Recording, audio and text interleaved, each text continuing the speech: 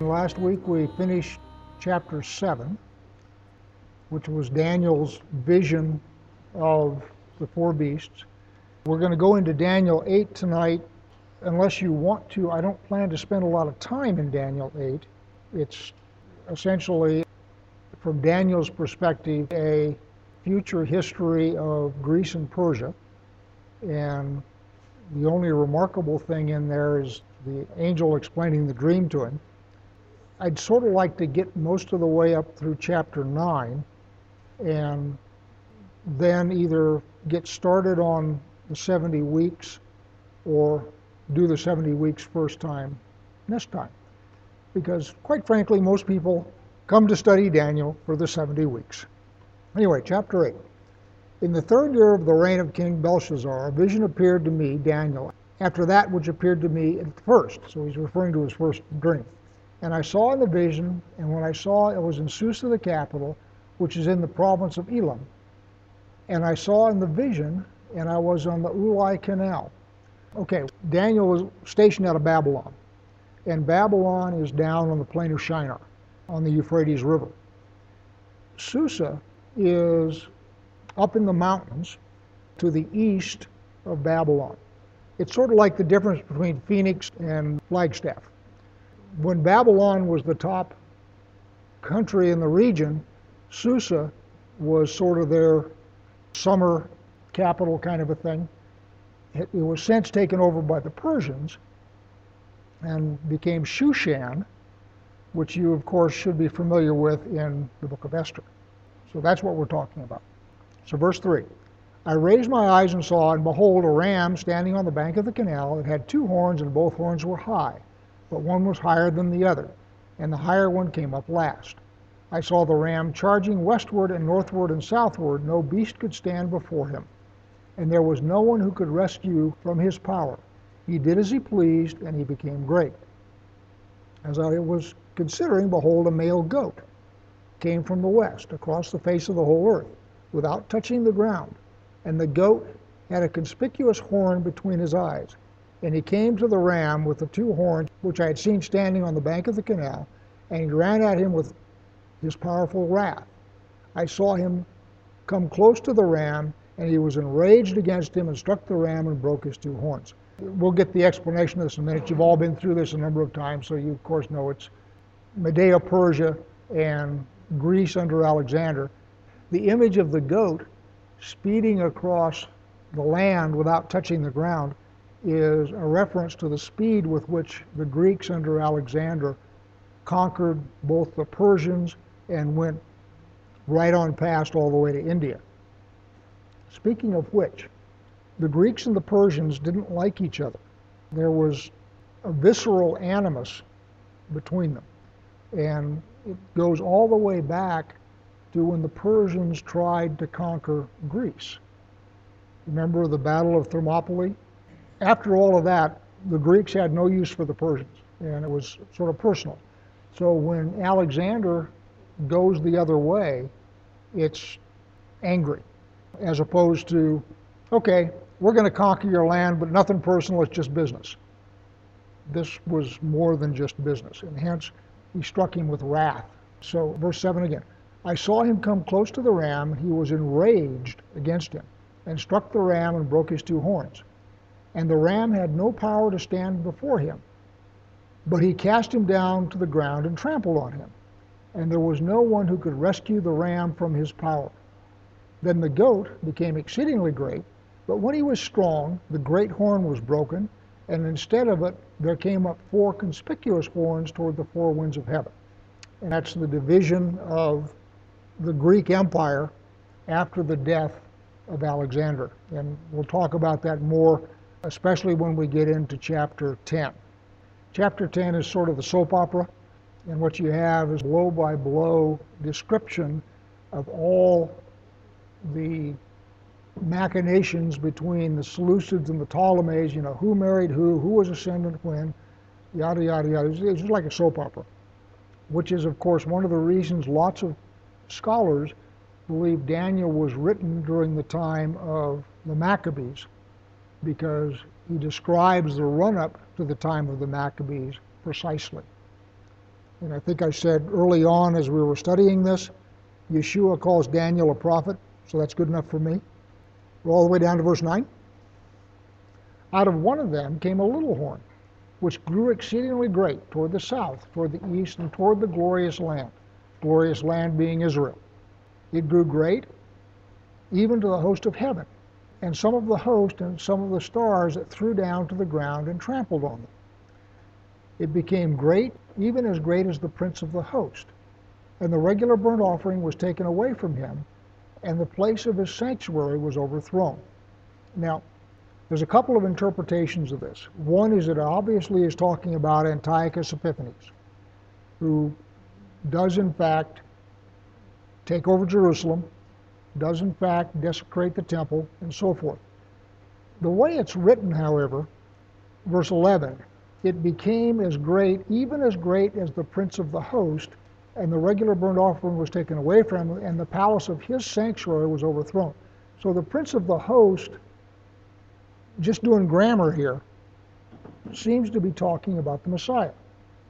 So this could be one of those things where Antiochus did what he did, and certainly this matches what he did, but in no case did Antiochus actually challenge the Messiah. He took over the temple, he desecrated it, he put up an idol in there, he did all that, but he was never any threat to the Messiah. So, and not that the Antichrist is himself going to be a threat to the Messiah, but he is certainly going to be a ruler of a different quality than Antiochus was. Verse 12, and a host will be given over to it, together with the regular burnt offering because of transgression. And it will throw truth to the ground, and it will act and prosper. Then I heard a holy one speaking. Another one holy one said to the one who spoke, for how long is the vision concerning the regular burnt offering, the transgression that makes desolate, and the giving over of the sanctuary and host to be trampled underfoot? And he said to me, for 2,300 evenings and mornings, then the sanctuary shall be restored to its rightful state. And again, this is talking about, I think, the restoration under the Maccabees. Back up to verse 12 now. And a host will be given over to it, together with the regular burnt offering, because of transgression. So the question becomes, what transgression? What I think it means proximately is when the Greeks took over the Mediterranean basin, a whole lot of Jews became secularized. They were known as Hellenistic Jews, and they essentially had no use for the Torah. They had no use for the traditions of the ancestors. So perhaps the transgression here is those Hellenized Jews did in fact help Antiochus in his campaign to desecrate the temple and get rid of the Torah. So that may very well be the transgression that is being spoken of. In other words, the reason Antiochus was successful is because so many Jews agreed with him. That's a guess on my part. So now we're all the way down to verse 15 maybe. When I, Daniel, had seen the vision, I sought to understand it. And behold, there stood before me one having the appearance of a man.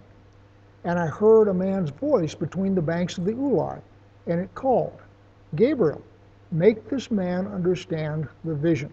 So, trying to understand the vision, and he sees a man. The man is getting instructions from somebody else. So the man, who is identified as Gabriel, is standing in front of Daniel. Gabriel then gets instructions from somebody who sounds like he's standing in the middle of the river, and his instructions are to make Daniel understand the vision. Now, Gabriel is one of two named archangels in Scripture, three if you count Satan, Lucifer. The Jewish literature has got a whole bunch of other named archangels. I don't remember them all, but Raphael, Othniel, Metatron, there are a bunch of them in the Jewish literature. The only two that are in the canon of Scripture are Gabriel and Michael.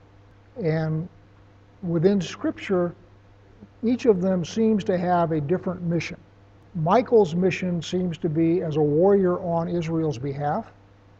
Gabriel's mission seems to be to bring messages concerning the Messiah.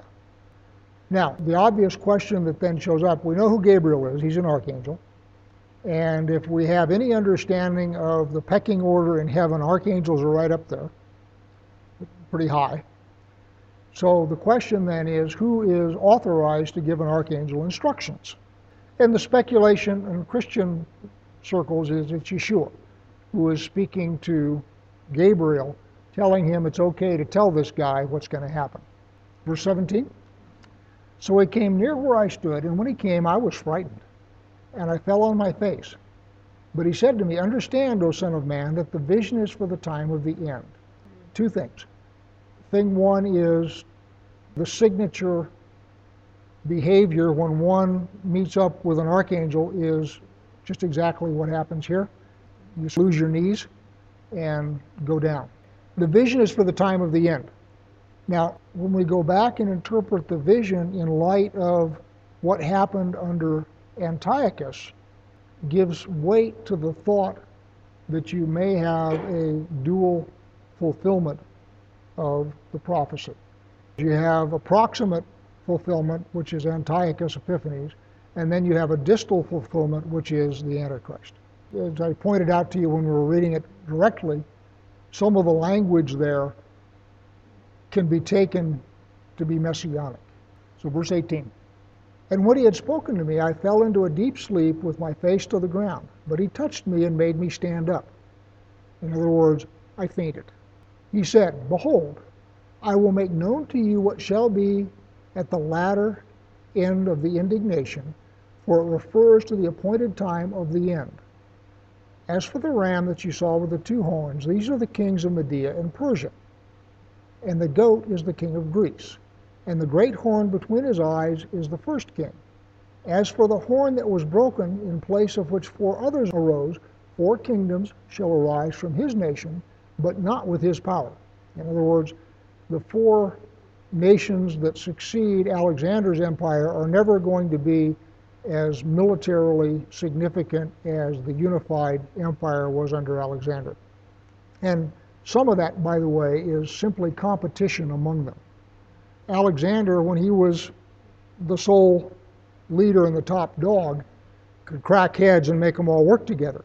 Once each of them had his own separate kingdom, then getting them to work together becomes a problem. And in fact, the Ptolemies and the Seleucids never do work together for very long. They're pretty much always in competition. 23, and at the latter end of their kingdom, when the transgressors have reached their limit, a king of bold face, one who understands riddles, shall arise.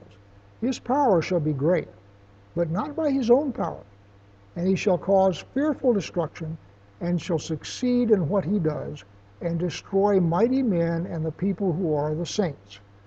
I take this to be what we in Christianity call the Antichrist. He's going to be very powerful, but he will have the power of Satan behind him. It will not be his own power. And in that process, he will destroy mighty men and the people who are the saints, which is to say he is going to be waging war against believers. Now, in Daniel's understanding, the saints are Israel, and that is a perfectly good interpretation. And in fact, it's been a while since I've looked at rapture theory.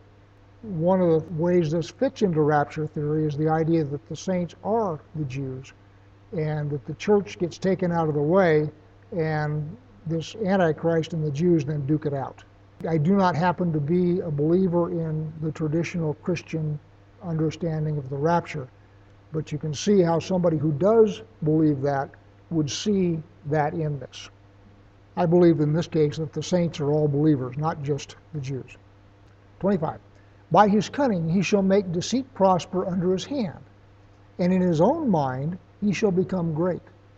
Without warning he shall destroy many, and he shall even rise up against the prince of princes, and he shall be broken, but by no human hand. The visions of the evenings and the mornings that has been told is true, but seal up the vision, for it refers to many days from now. Antiochus, I believe, died by having his stomach rot. He was somewhere in Asia Minor, suddenly fell sick, and his stomach essentially rotted out from it. So he was taken out not by a human hand, if you will. So this certainly works for Antiochus. The other thing is this: seal up the vision, and it will be said again at the end of the book. I am of the opinion that Revelation is completely understandable. Daniel is not. Daniel is explicitly called a sealed book. So as we're going through this and trying to figure out what it means, I think it's very natural that we have all sorts of different interpretations, and different scholars have different interpretations and so forth, because it's sealed until the events take place. Revelation is explicitly not a sealed book. So Revelation is intended to be understood. Daniel is not. That's Johnnyology. Do with that whatever you like. 27. And I, Daniel, was overcome and lay sick for some days. Then I rose and went about the king's business, but I was appalled by the vision and did not understand it. Chapter 9. In the first year of Darius, the son of Ahasuerus, by descent a Mede, who was made king over the realm of the Chaldeans, in the first year of his reign, I, Daniel, perceived in the books the number of years that, according to the word of the Lord to Jeremiah the prophet, must pass before the end of the desolation of Jerusalem, namely 70 years. All right, 70 years. There's two interpretations of the 70 years. Interpretation number one is that's how long you're going to be in exile. And that's a good interpretation because that's what God says. And remember in Jeremiah, it says, you guys didn't give the land its Sabbaths. In the Torah, it says every 7th year the land is supposed to rest. And what God says in Jeremiah is you guys didn't do that. So you owe me 70 years of Sabbaths. Perfectly good interpretation. Daniel believes it. Jeremiah believes it. I believe it. But look at the dates of the Babylonian Empire. And if you can do head math, how long did the Babylonian Empire last? 70 years. The Babylonian Empire started in 609 BC with the defeat of the Assyrian Empire, and it was brought down by the Medes and the Persians in 539 BC. That's exactly 70 years. So what I get from that is God whistled up the Babylonian Empire, raised them up to the dominant empire in the Mediterranean region, used them to take out Jerusalem, and then shut them down because they were done. I think it's a very powerful testimony to the fact that God is the one who manages the empires of the earth. So now we're all the way down to verse 3. Then I turned my face to the Lord God, seeking him by prayer and pleas for mercy with fasting and sackcloth and ashes. I prayed to the Lord my God and made confession, saying, O Lord, the great and awesome God who keeps covenant and steadfast love with those who love him and keep his commandments, we have sinned and done wrong and acted wickedly and rebelled, turning aside from your commandments and rules. Daniel has read the books. Daniel believes the books. Daniel is expecting that the time of the Babylonian captivity is at an end. Daniel, however, gets on his face before God and pleads with God to end the captivity. And what that teaches me is that the prophecies of God are not self-enforcing.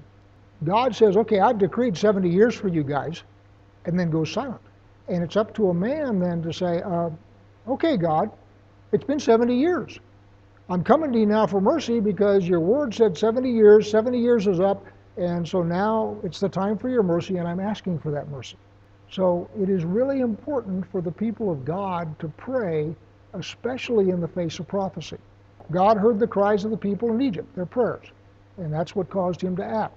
And the other part of praying in the face of prophecy is when you pray, things that are decreed can either be postponed or aborted. So if there is something that is coming down that is not good, it is entirely possible that if God's people get down on their faces and repent and pray, those judgments can be either turned aside or delayed. Nineveh is the poster child for that, because Jonah went through and said, 40 days, and you're toast. And all of Nineveh repented in sackcloth and ashes and fasting. And God changed his mind. And furthermore, he gave them another chance 100 years later when he sent Nahum. Second time they didn't listen to the prophet, so the judgment happened. 4 maybe. I prayed to the Lord my God and made confession, saying, O Lord, the great and awesome God who keeps covenant and steadfast love with those who love him and keep his commandments, we have sinned and done wrong and acted wickedly and rebelled, turning aside from your commandments and rules. So what he's saying here is, I have got no standing to come before you except your word. I'm not bringing anything to the party. I am simply coming as a humbled individual and representative of my nation, and I am coming before you and reminding you of your word, which I can't make you enforce. So it's entirely a plea for mercy. Verse 6. We have not listened to your servants the prophets, who spoke in your name to our kings, our princes, and our fathers, and to all the people of the land. To you, O Lord, belongs righteousness, but to us open shame, as at this day to the men of Judah, to the inhabitants of Jerusalem, and to all Israel, those who are near and those who are far away, in all the lands to which you have driven us, because of the treachery that they have committed against you. I mean, that's a pretty comprehensive list. You don't owe me anything, God. I am not coming here making demands as if you owe me something. The only thing I'm counting on here is mercy. I'm not counting on anything else. Verse 8. To us, O Lord, belongs open shame, to our kings, to our princes, and to our fathers, because we have sinned against you. To the Lord our God belongs mercy and forgiveness, for we have rebelled against him, and we have not obeyed the voice of the Lord our God by walking in his laws, which he set before us by his servants the prophets. What he's saying is, we got nothing, you got everything. And what we're looking for here is mercy and forgiveness. We are not looking for our wages. We haven't done anything wonderful here that you owe us anything for. We got nothing. Verse 11. All Israel has transgressed your law and turned aside, refusing to obey your voice. And the curse and oath that are written in the law of Moses, the servant of God, have been poured out upon us, because we have sinned against him. And what he's talking about here is there's 2 rebukes in the Torah. There's one in Leviticus and there's one in Deuteronomy. The one in Leviticus promises restoration. The one in Deuteronomy does not. The rabbis say that they used up the one in Leviticus right here. They say that the rebuke in Leviticus applies to the Babylonian exile. The rebuke in Deuteronomy applies to the exile they're currently in. Verse 12 maybe. He has confirmed his words, which he spoke against us and against our rulers who ruled us, by bringing upon us a great calamity. So what he's saying is, God, you told us back in the Torah, if we didn't do this, this is what's going to happen. You have been faithful to your word. You are doing no more than what you said you would do, which, by the way, then gives us hope for mercy, because he also promises mercy and restoration in the same place. 12 again. He has confirmed his words which he spoke against us and against our rulers who ruled us, by bringing upon us a great calamity. For under the whole heaven there has not been done anything like what has been done against Jerusalem. And as it is written in the law of Moses, all this calamity has come upon us, yet we have not entreated the favor of the Lord our God, turning from our iniquities and gaining insight by your truth. Okay, that's an important phrase, because what the Leviticus passage says is, as you stray from me, I am going to start chastising you. And if you don't pay attention, I'm going to chastise you more. And the purpose of the chastisements is to get your attention and to get you to turn around and come back. So the escalating chastisement is a response to Israel's continual refusal to learn. And that's what Daniel is talking about here. is you chastise us and we didn't learn. We didn't pay attention. And so what the Leviticus passage says, I'll chastise you. You don't get that, I'll chastise you 7 times more. If you don't get that, I'll chastise you 7 times more. And the whole idea is to get you to turn and repent. And what Daniel is saying is, you told us what you were doing. You told us what the process was, and we didn't pay any attention to you. So what you're doing to us is nothing more than the outworking of what you said you were going to do. By the way, at the last of verse 13, yet we have not entreated the favor of the Lord our God, turning from our iniquities and gaining insight by your truth. So the whole purpose of the chastisements in Leviticus is to teach. They are measure for measure.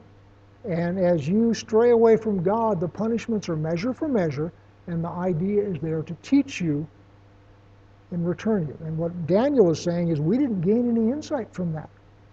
You had to send us into exile. Verse 14, therefore, the Lord has kept ready the calamity and has brought it upon us. For the Lord our God is righteous in all the works that he has done, and we have not obeyed his voice.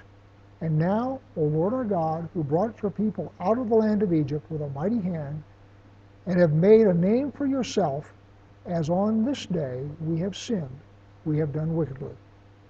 O Lord, according to all your righteous acts, let your anger and your wrath turn away from your city Jerusalem, your holy hill, because for our sins and for the iniquities of our fathers, Jerusalem and your people have become a byword among all who are around us. And that's what God said will happen, is you will become a byword. Now on verse 17.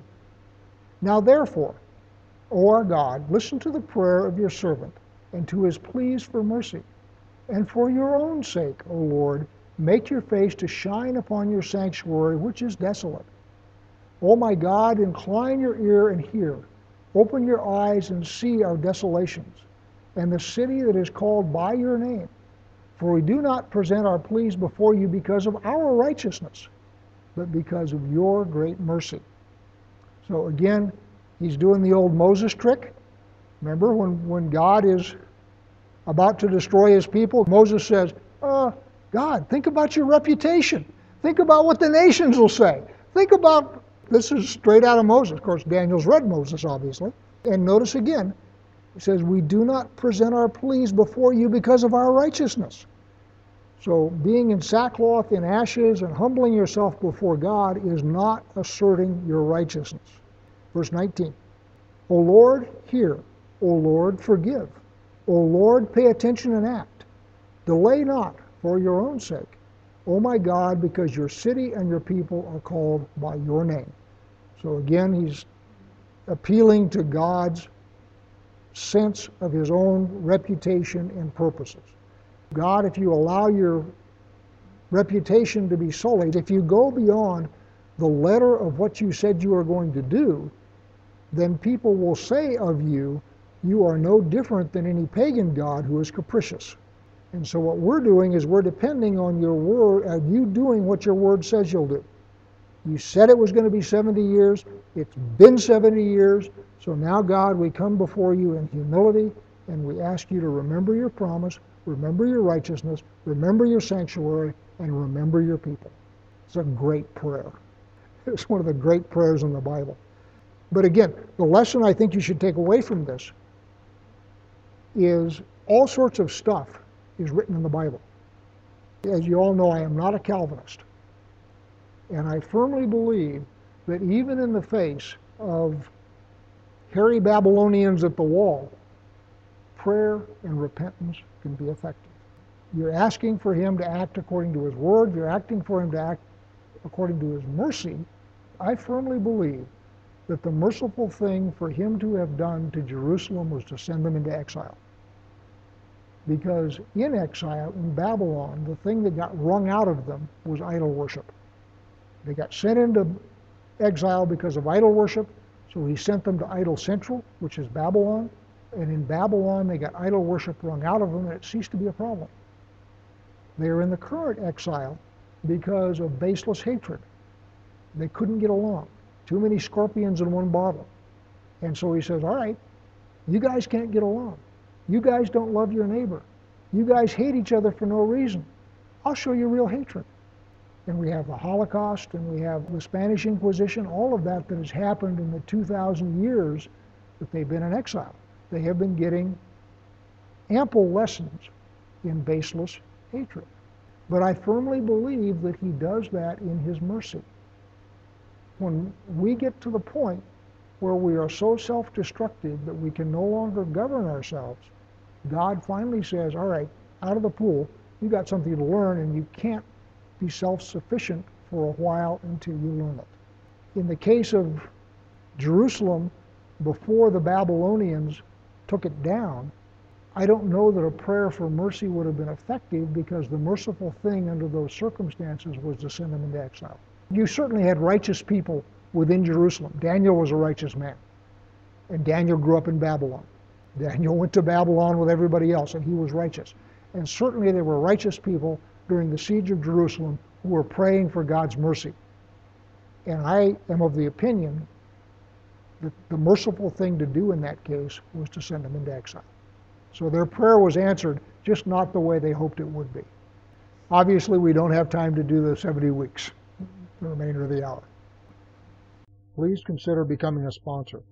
Please visit crimsonthread.com/purpose for an explanation of what we're doing and perhaps to become a sponsor. Thank you.